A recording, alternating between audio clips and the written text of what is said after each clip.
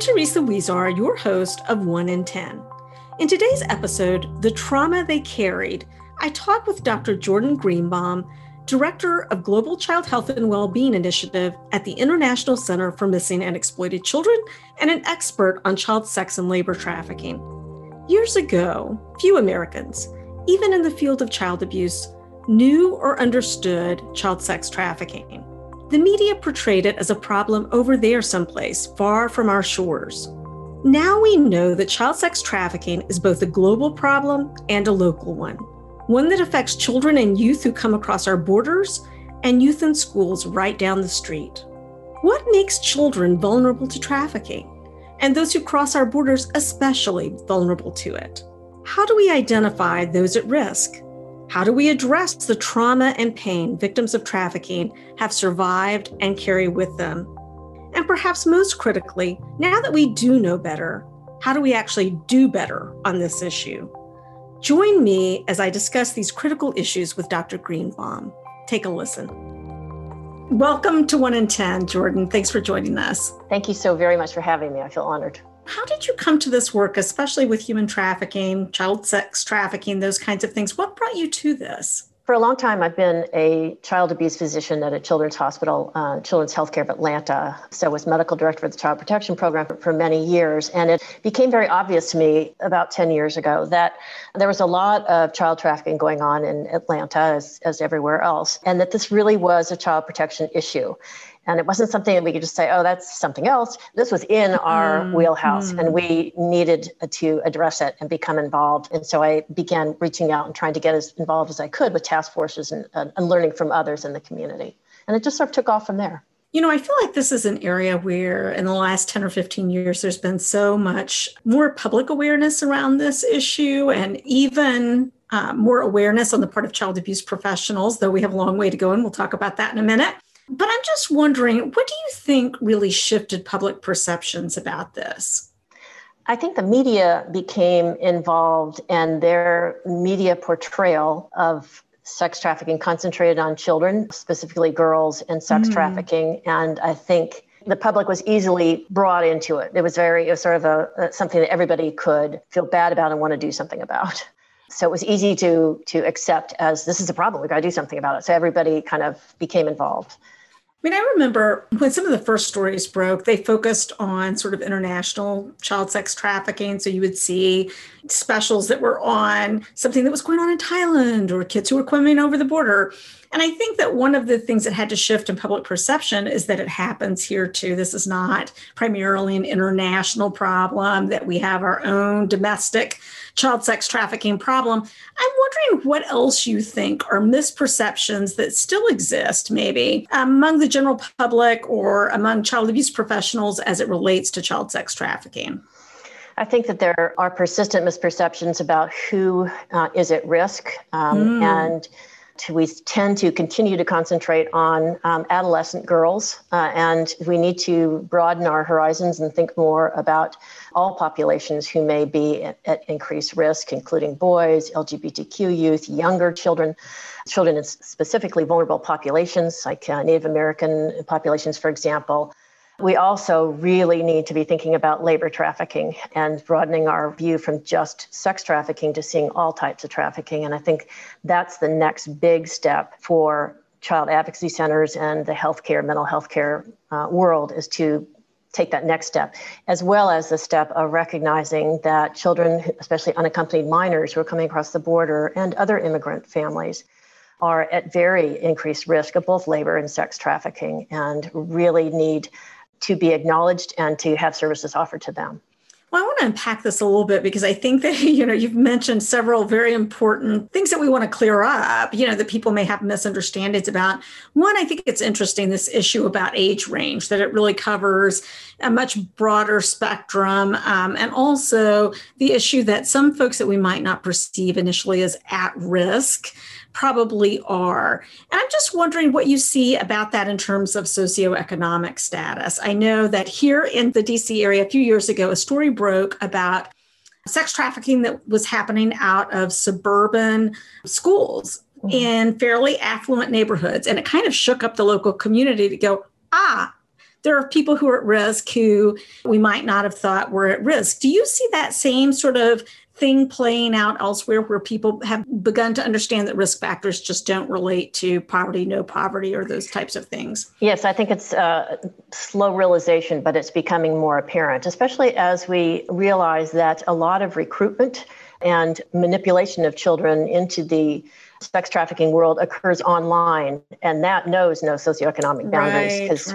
kids are online a lot. And so they can be very vulnerable no matter what socioeconomic level their family is in. So I think it becomes more apparent that this is truly a broader thing. If you look globally, of course, poverty is a huge push factor. Of course. And I'm not saying that that's not an issue, but I think, as you're saying, we're realizing more and more that it's much more than that. Mm-hmm. That it's more complex than we thought, and not strictly an economic issue that's driving it. Yeah. So for those people who may not be as familiar with risk factors, now that there has been more research on what places individuals at risk for being trafficked, particularly sex trafficked, what are those risks? Well, I think it helps to look at risk factors through a socioecological model. So if you look at some risk factors, they really apply to the individual person who's experiencing the trafficking. And there are certain things like a past history of abuse, sexual abuse or physical abuse or neglect raises that child's risk. Homelessness, runaway status are individual risk factors. And then there are risk factors that are within interpersonal relationships close to the child, the family and the peers. So, for example, a dysfunctional family where there's intimate partner violence or caregiver drug use, or there's peer bullying, or friends who are involved in commercial sex, or gangs. Those are all interpersonal risk factors that render a child more vulnerable. And then there are also risk factors at the community level that really literally put everyone in the community at risk. So, for example, I think a very sort of obvious one would be children who are living in a community where there are a lot of sex venues, adult sex venues. Yeah. Where there is an active transient male population, military base, for example, or gold mine or sort of construction, or something where there's a lot of transients. Oil fields, that kind of thing. Oil fields, yeah. So community factors, a tourist area puts kids at risk in tourist areas. And then what is really important to look at, I think, is the societal level of our cultural beliefs and our cultural attitudes and practices that really marginalize some people. And think about the xenophobia associated with having kids or adults coming across the border. And those people are marginalized. If anyone who's marginalized, the minute we're marginalized, we're vulnerable because we don't have the same opportunities everybody else does. And so we're put in places where we have very limited options and are forced to accept very risky situations. So that and homophobia, transphobia, gender bias are all cultural issues that render large groups of people at risk. I think you just point out something so important about marginalization being a critical risk factor in and of itself, and that's an umbrella that's sort of overarching that as child abuse professionals, we can pay some attention to, as opposed to strictly looking at individual factors, among other things. I'm wondering about, I'm thinking about particularly, although not exclusively, individuals who are coming over the border. And I'm wondering about the intersection between sex trafficking and labor trafficking. Do you see lots of overlap between those two things in the same population? I think there is tremendous overlap. What we do see often are children coming from Central America who are threatened by gangs in their home country or en route. And the threat is you join our gang and you sell drugs, or we kill you, or we hurt you, or we hurt your family. So the child is essentially forced to do illegal activities like drug running. And so that's forced labor. And there also may be sexual exploitation as well. So there's a lot of overlap. Children who may be in domestic labor situations, live-in nannies or housekeepers can also be sexually exploited. So there's a lot of potential overlap. And I think that's certainly a big risk factor for both labor and sex trafficking are very big risk factors for children who are trying to come across the border, especially those who are unaccompanied, because they're extremely vulnerable.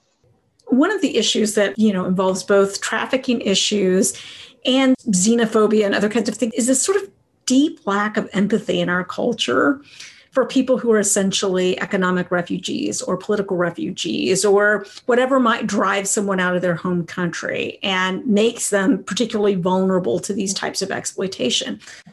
And I'm going to ask you a very difficult question that I don't really expect you to necessarily have an answer to, but I'm just curious about what you think about that as you reflect on it, having worked with these populations so long. What drives that lack of empathy? I mean, it just feels so appalling to me, and it feels like it's grown some, this othering of these populations, and it's hard for me to make sense of it. So I'm hoping you'll help me out. And I'm just speaking for my own self. And I don't know. It's an extremely difficult question. I suspect that some of it is fear that outsiders are coming in. We don't know them. We don't feel like we can trust them. Perhaps they mean us harm. They might take our jobs. There may be some fear to that. And just a sort of an ongoing sort of sense of other people are not to be trusted.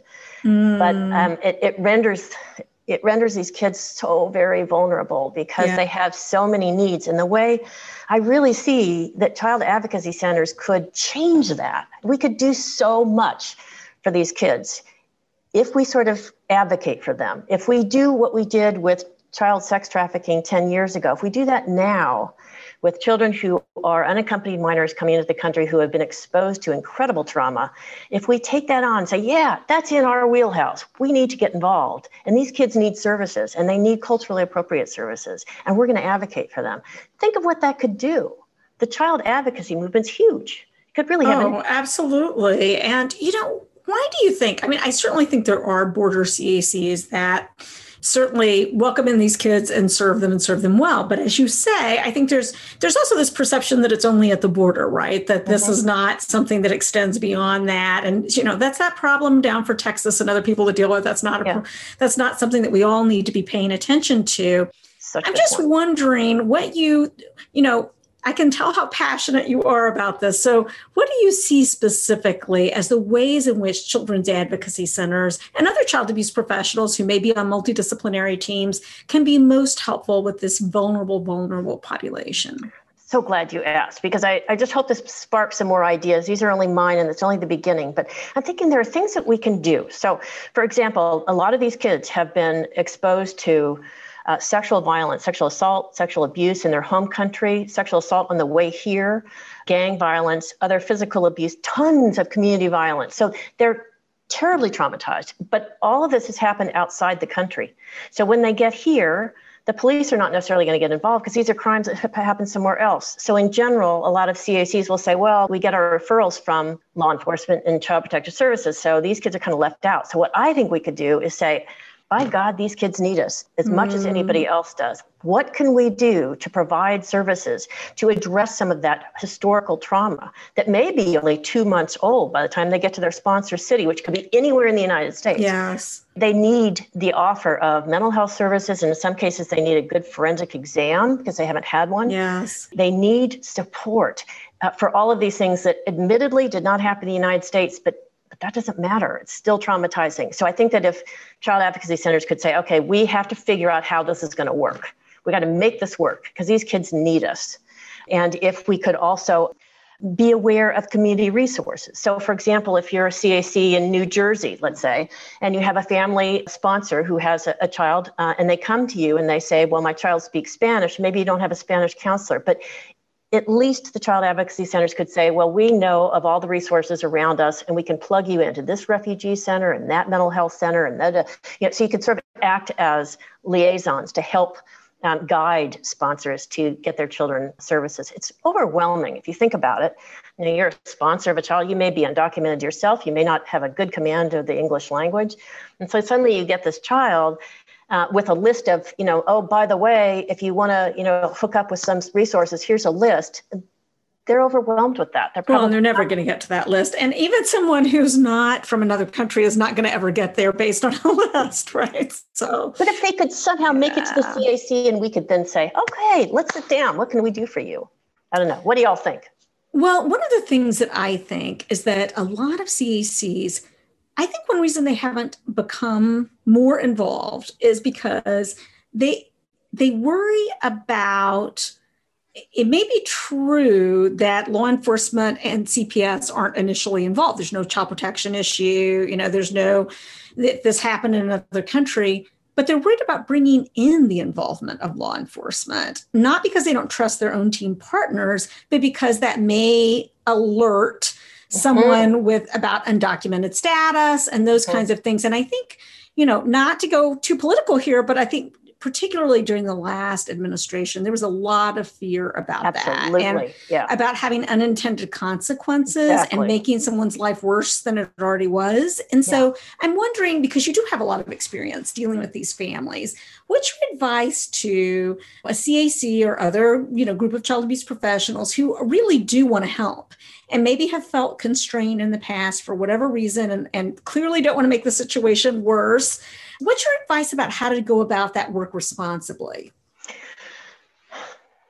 I think that's such a great question. And you're absolutely right. There has been and there still is concerns about the unintended consequences. But I'm wondering two things, whether the CAC within its own establishment could say to each other and the staff, get together and say, how can we help these children without involving law enforcement? If law enforcement is not going to investigate, maybe we don't even involve them. We just provide services.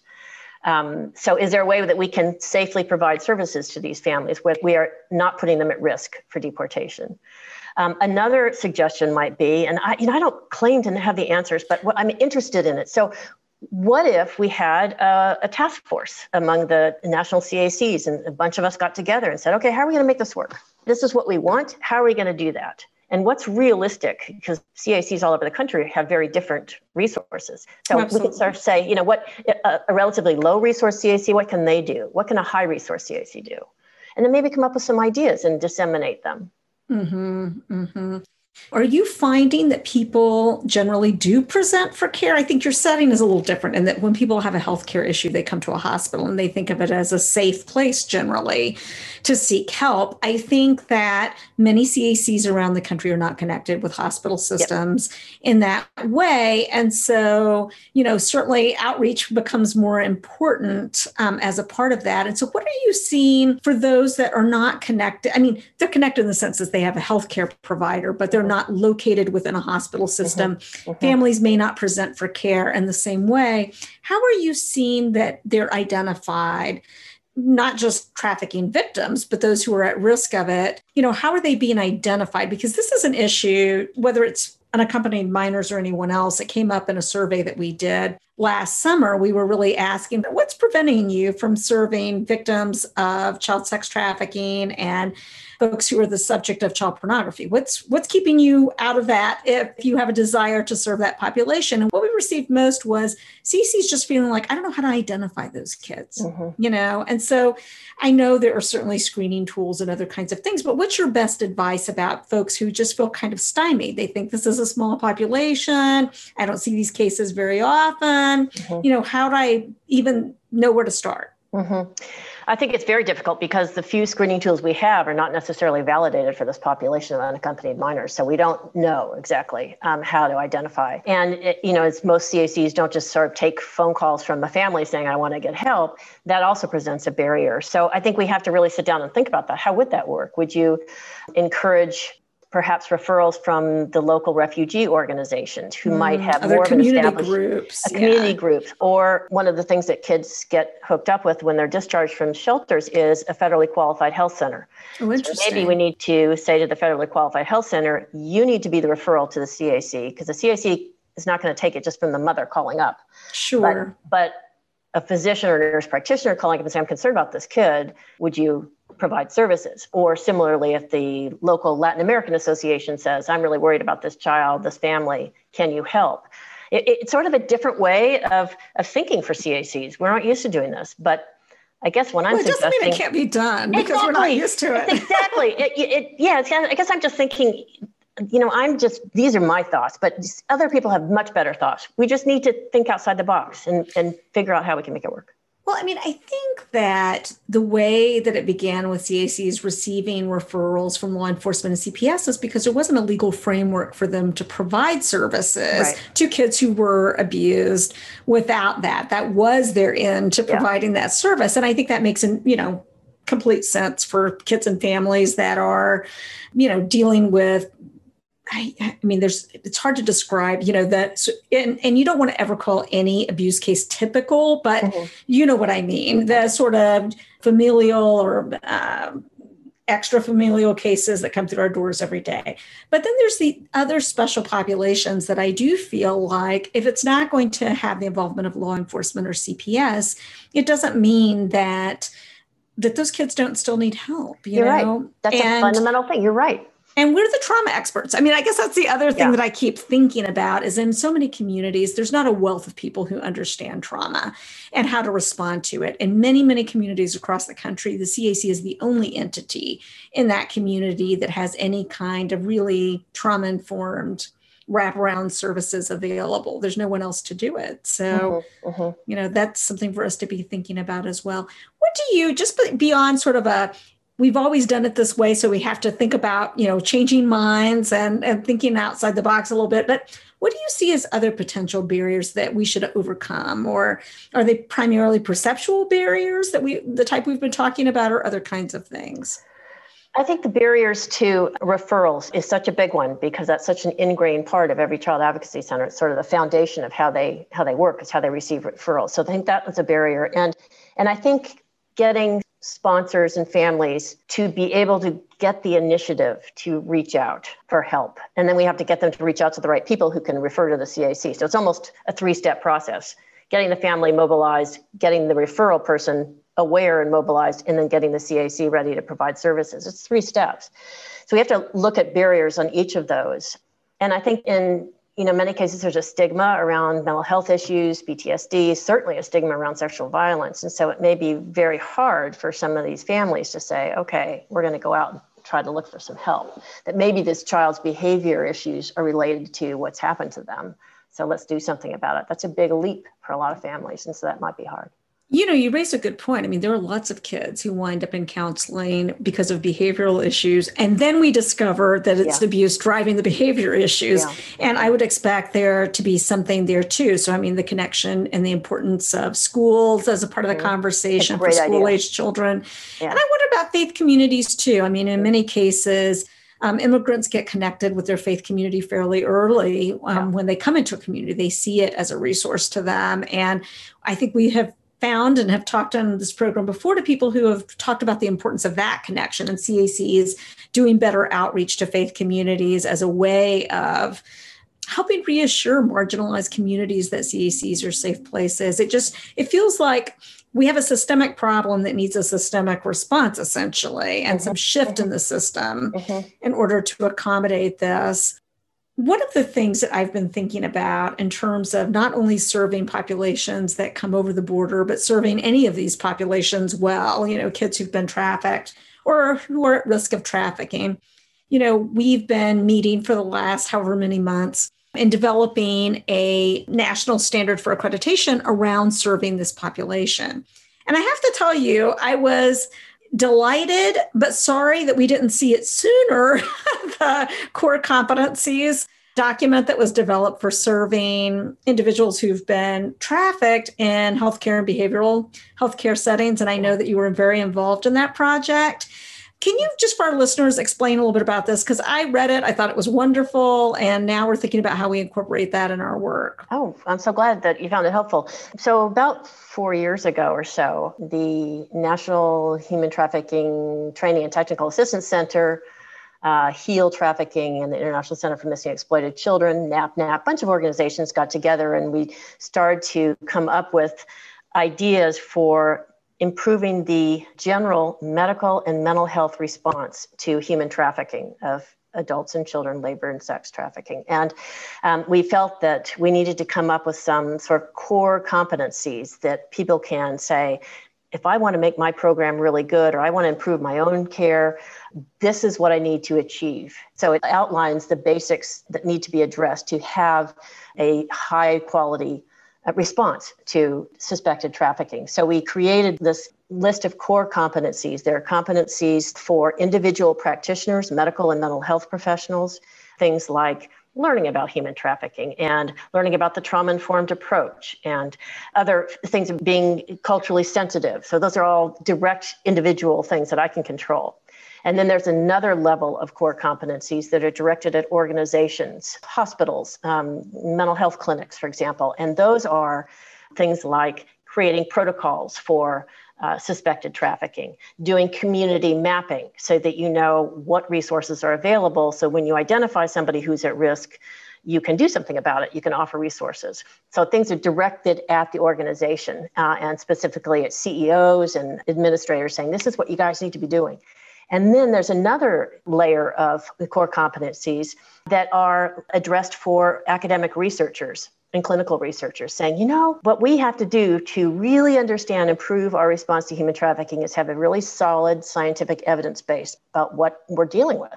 So we really need research on these particular areas. Resilience, for example, resilience factors, risk factors, health consequences. We need to have research on the impact of all of our interventions strategies that we've implemented. We need to evaluate our prevention strategies. So there's all these areas of research that we suggest academicians think about if they're interested in human trafficking research. And then the last section, so there are 4 tiers of core competencies. The last one is directed at institutions that train the next generation of medical and mental health professionals, nursing schools, psychology programs, postdoc psychology, postdoc programs, medical schools, that kind of thing, saying these are the things that you need to build into your curriculum to train the next generation so that they're trauma-informed, culturally sensitive, attuned to human trafficking, et cetera, et cetera. So basically, it's a set of guidelines and it follows 8 different sort of topics of competency.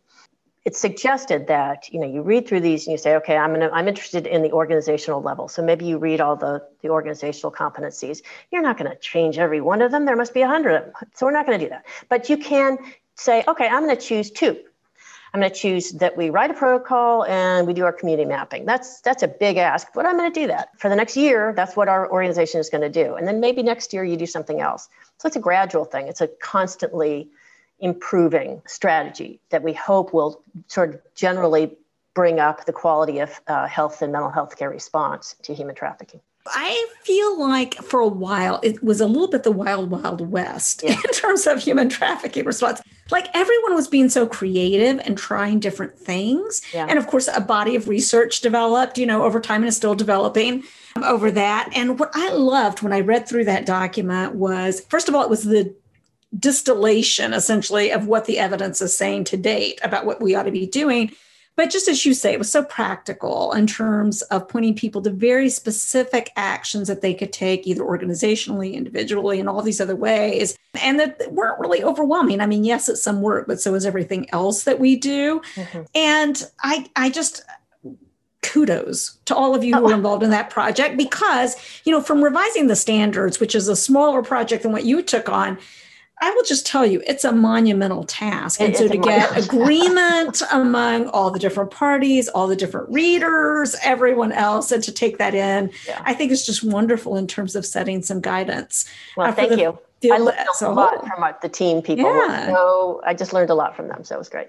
It was great. Let me ask you this. So the document sort of embodies all that you could find agreement around, as these types of documents do. What surprised you most, either in the process of developing it or some consensus that you were able to gain where you're like, wow, I'm not sure we were going to get to there, but that's great. Yeah. Or something that you were like, I wish we could have gotten to there, but I'm kind of surprised we didn't and we couldn't because it's still a developing issue in the field. I was sort of surprised because I felt like that this massive amount of information, ideas, efforts, it just sort of like a cloud of stuff. And it was sort of amazing to me that we could eventually distill it and say, this is what we know, which was pretty impressive. I mean, over the last 10 years, people have done a lot. And so, kudos to everybody for all their work that we could, once we distilled it down, we had a significant number of ideas that people could build a consensus around. And I guess I'm most excited about the idea that there is sort of uniform consensus around the whole idea of a trauma-informed, culturally sensitive approach. To me, that's the whole foundation. And so that is so prominent within those core competencies. It's a universal competency written all the way through it. I was happiest about that. One of the things that I was struck by in the document itself is the way in which it was so clear with medical and mental health professionals that what you're not trying to primarily do is get people to disclose.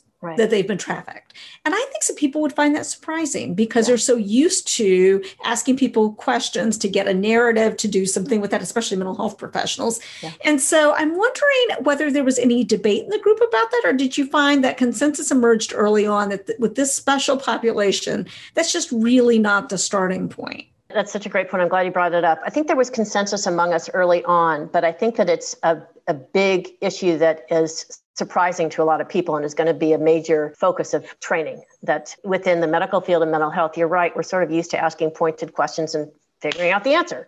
So the idea of maybe asking about risk and not pushing it is a culture change in the way we do things. So I think that's going to be a big task to change that view, but it's a very important one. And I think we realized that pretty early on amongst the working group.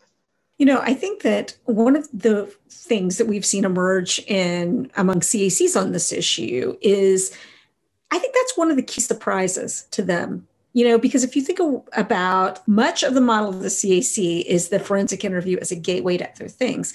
So the fact that some of these kids or youth, it may take a long time for them to be ready for that, if ever. Yeah. And in many cases, it's not going to be the starting point for sure. I think just really, it's not that people are resistant to it once they understand. It's more that it's just like, oh, I'm going to have to really think about a new starting point and an entirely different way of starting. Yes, that's so true. It is very different than the 8-year-old with sexual abuse where you're trying to sort of figure out exactly what happened. It's a different approach in one interview. It's a very different approach interviewing an adolescent, multiple interviews and sort of looking at the vulnerability factors.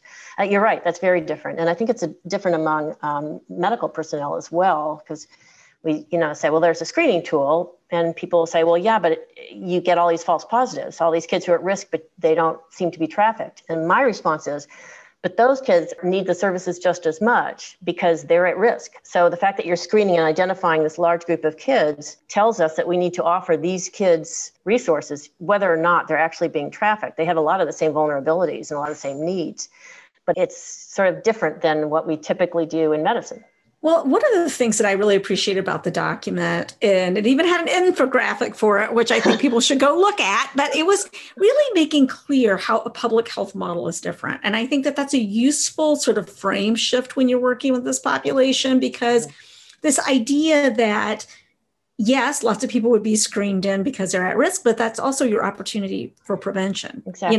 But if that's not really if you've been trained to think strictly in the terms of intervention, again, it's just a mind shift to go, okay, that's not really what we're doing here. We're going to intervene where that pops up, but we're also trying to prevent all these at-risk kids from winding up there in the first place. Yeah. That's exactly it. That's a really good way of saying it. Yeah, absolutely. Well, thank you guys for including that, because it made my job very easy when I was reading the document. I was like, oh, it was so clear. Maybe we should put this up on our website on the with permission, of course, or something, because it's just like, it's so good as a way of framing working with these kids and families.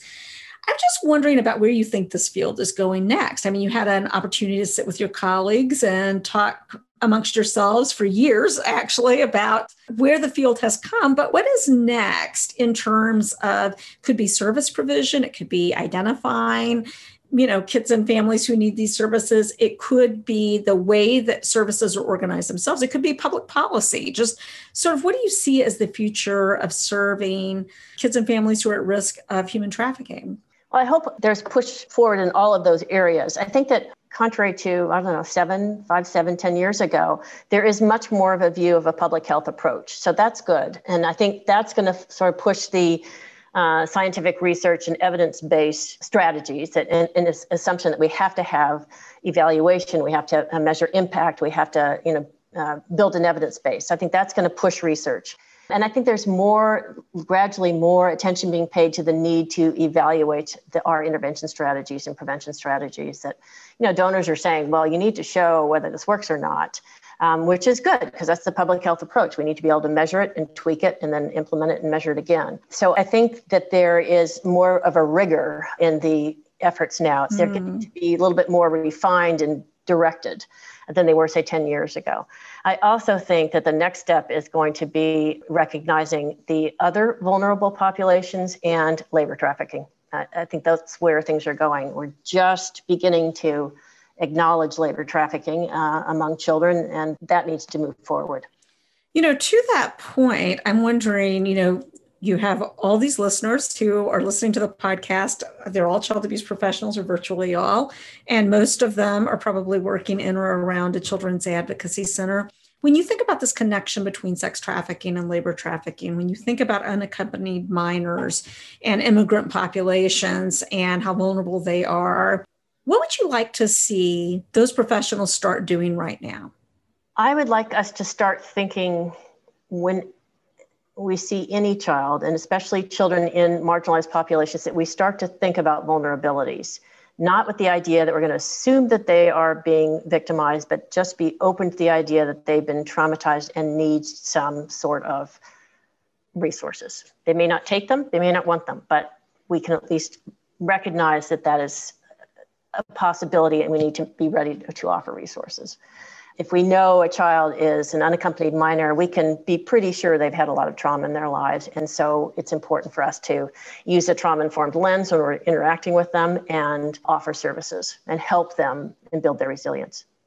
And if you had the ear of Congress and the White House for a few minutes, although they seem a little distracted at the moment, but let's just say you were able to break through that, and you had their ear for a moment and you said, here are one or two policy changes that if it was made at this level, it would make such a difference to kids and families. What would you like to see?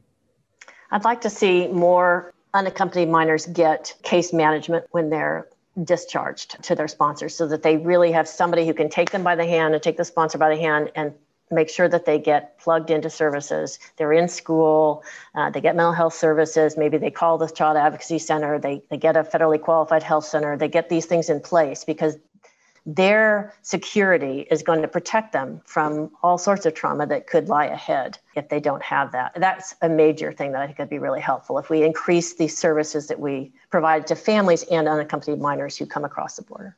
What's a question that you wish I'd asked you and that I should have asked you, or anything else that you want to talk about or add to this conversation?